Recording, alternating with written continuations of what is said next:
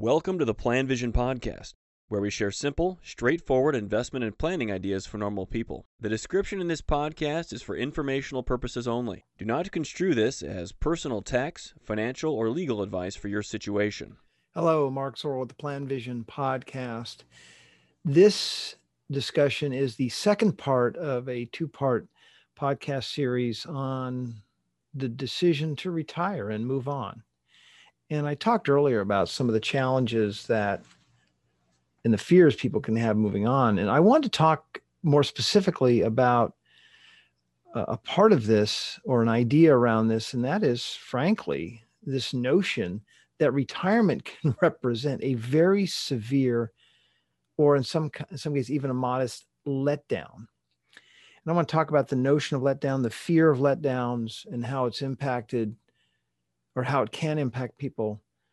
You know, an important part of getting through life, I think, for many people is your ability to manage your own expectations and the inevitable letdowns which occur. And I don't mean being let down by other people that you know personally. I just mean letdowns that happen naturally in life as we go through the emotional ups and downs. There are people that are kind of immune to letdowns, but by and large, I think most people do experience those. And they're just kind of, in my experience, they were just weird feelings, just this short-term, maybe more long-term degree of emptiness that I felt. And I've got some examples. I remember when I left for college, and I was the youngest of four, and I was walking out of the kitchen in my house. My mom could not talk to me.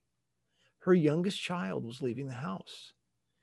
And I went to school. I grew up in Seattle. I went to school down in Texas. And for the first 4 or 5 days, I've called, I think, twice. Mom could not get on the phone.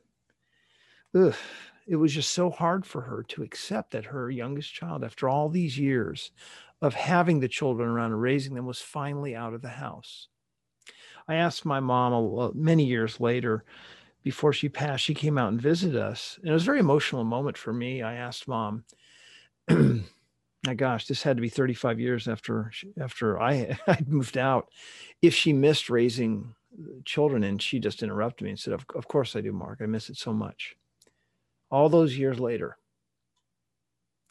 I was very impacted by listening to, this had to probably be, I think 98 or 99, I was at a conference for hospital administrators, long-term care administrators, and a former hospital president who was very influential in that community, very well respected, came back and spoke. He had retired about a year ago. And so he was talking about retirement. You could tell he was not a happy person. And that's kind of what he dwelled upon.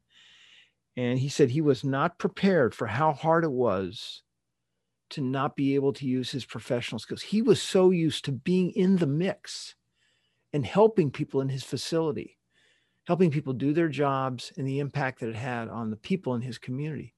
And nobody needed that anymore. They didn't need his professional guidance anymore in a job that was so impactful locally. Also, I heard another interesting impact I had on the idea of letdowns was this absolutely fabulous speaker that was brought into a conference that I was attending, early 2000s. And he spoke about the challenge of climbing Mount Everest. Now, that was the central theme of his speech. And he had a number of pictures that were, impressive about the climb and his whole trip and everything that was involved. And then he's very gripping, just fantastic to listen to. You know how some speakers are just so good that you're just very focused on what they're saying and their message. So he went through the whole story and talked about what it was like to climb Mount Everest and to have the success and to come back down.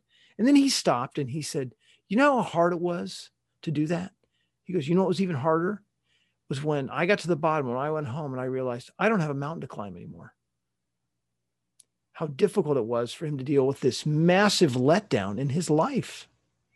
Now, part of the story was the way that he dealt with it. He got cancer, and he ended up being able to beat that.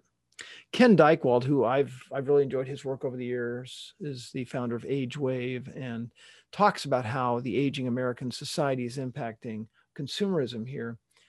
has done a number of wonderful speeches, but he does talk about some of the people that he has met and interviewed over the years and how they just find leaving work, if they're not prepared for it, to be a letdown. Members talking about one of his clients said he found himself in the grocery store wearing his pajamas one day.